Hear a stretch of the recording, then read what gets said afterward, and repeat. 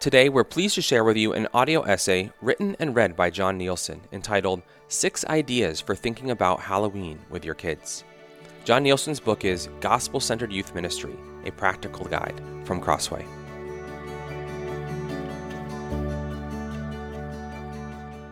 Six Ideas for Thinking About Halloween with Your Kids, written and read by Jon Nielson. Well, it's that time of year again. The nights are growing cooler, the leaves are changing colors and falling from the trees. Daylight savings time is just around the corner, and people at your church are arguing about Halloween. What a joy. A godly older saint frowns at you disapprovingly as you mention taking your kids trick-or-treating, while the family at the other end of the pew is preparing for their annual costume party bash, complete with pumpkin carving and spooky music. What is a Christian to do, anyway, when October 31st rolls around? Well, as a father of 4 young kids, I am right in the midst of the Halloween craze. Choosing the right costume requires weeks of careful planning. Hitting the prime street for trick-or-treating is the topic of school gossip and 8-year-old conversation circles. I heard the Hunter family gives out full-size candy bars. My 6-year-old is begging me to visit the local haunted house, and the answer is no. I don't have all the answers, but my wife and I have sought to think biblically about this occasion that comes around every year at this time. And so I humbly offer 6 aids for you as parents as you think through what to do with Halloween as a family. Number 1, enjoy it, but don't celebrate it.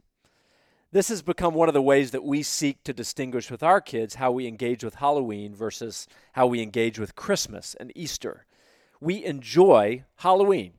We have fun with costumes, we like the candy, and let's face it, we as parents take our cut. And we enjoy taking our kids trick-or-treating with our friends and their kids, but we don't celebrate Halloween. We don't emotionally or worshipfully engage with this day in any fashion. We enjoy Halloween, we celebrate Christmas and Easter. These are magnificent days on our church calendar, not just our cultural calendar.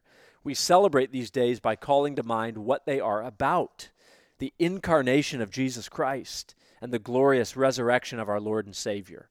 Halloween is a time for some fun. Christmas and Easter are times for worship. Number 2, don't glorify violence, evil, or gore.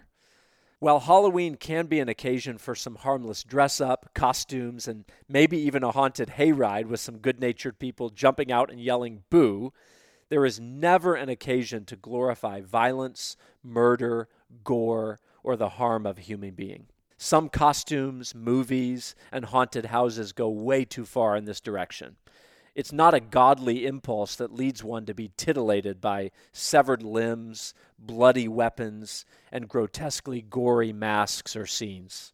As followers of the risen Lord, who will one day raise his people from the dead, as followers of the loving Creator who made every man and woman in his image, we must not glorify or take pleasure in the violent destruction of his image.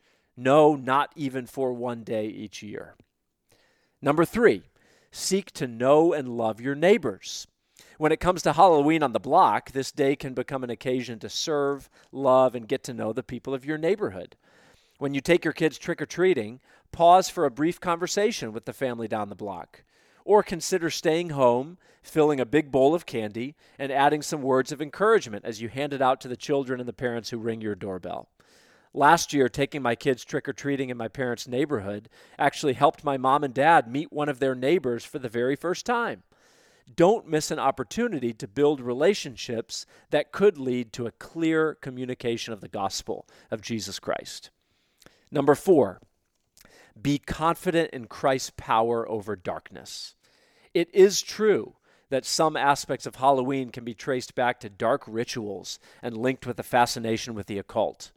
October 31st has certainly been a day that has been named and claimed by people who are fascinated with darkness, drawn to the demonic, and who love to flirt with fright, fear, and even outright evil.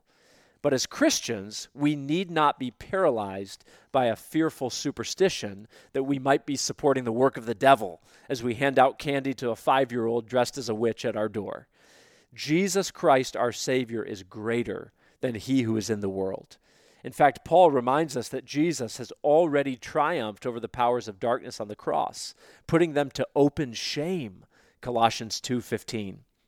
If you choose to engage with Halloween in any way, do it knowing that you serve a Savior who is more powerful than Satan, brighter than darkness, and who causes the demons to shudder. And give some Skittles to the miniature vampire on your front porch. Number 5, enjoy Halloween and celebrate Reformation Day.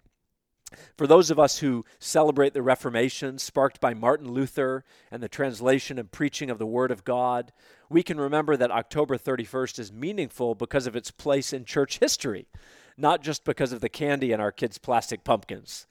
This coming Sunday at our church, we'll remind people that it is Reformation Sunday. We stand in the tradition of those reformers who courageously insisted on biblical truth concerning our salvation through Christ alone, by faith alone, by grace alone. So enjoy trick-or-treating on Wednesday or Thursday or Friday, but celebrate the Reformation on Sunday. Number 6, we can sometimes agree to disagree. Finally, it's okay to admit that the family in your church throwing the Halloween costume party and the frowning, disapproving woman are probably not going to quite meet in the middle on this one. But life can go on.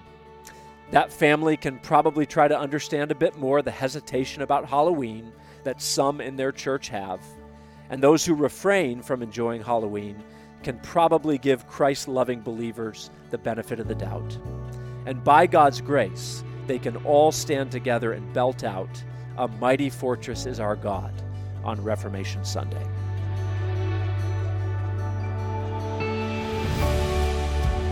That was 6 ideas for thinking about Halloween with your kids, written and read by Jon Nielson.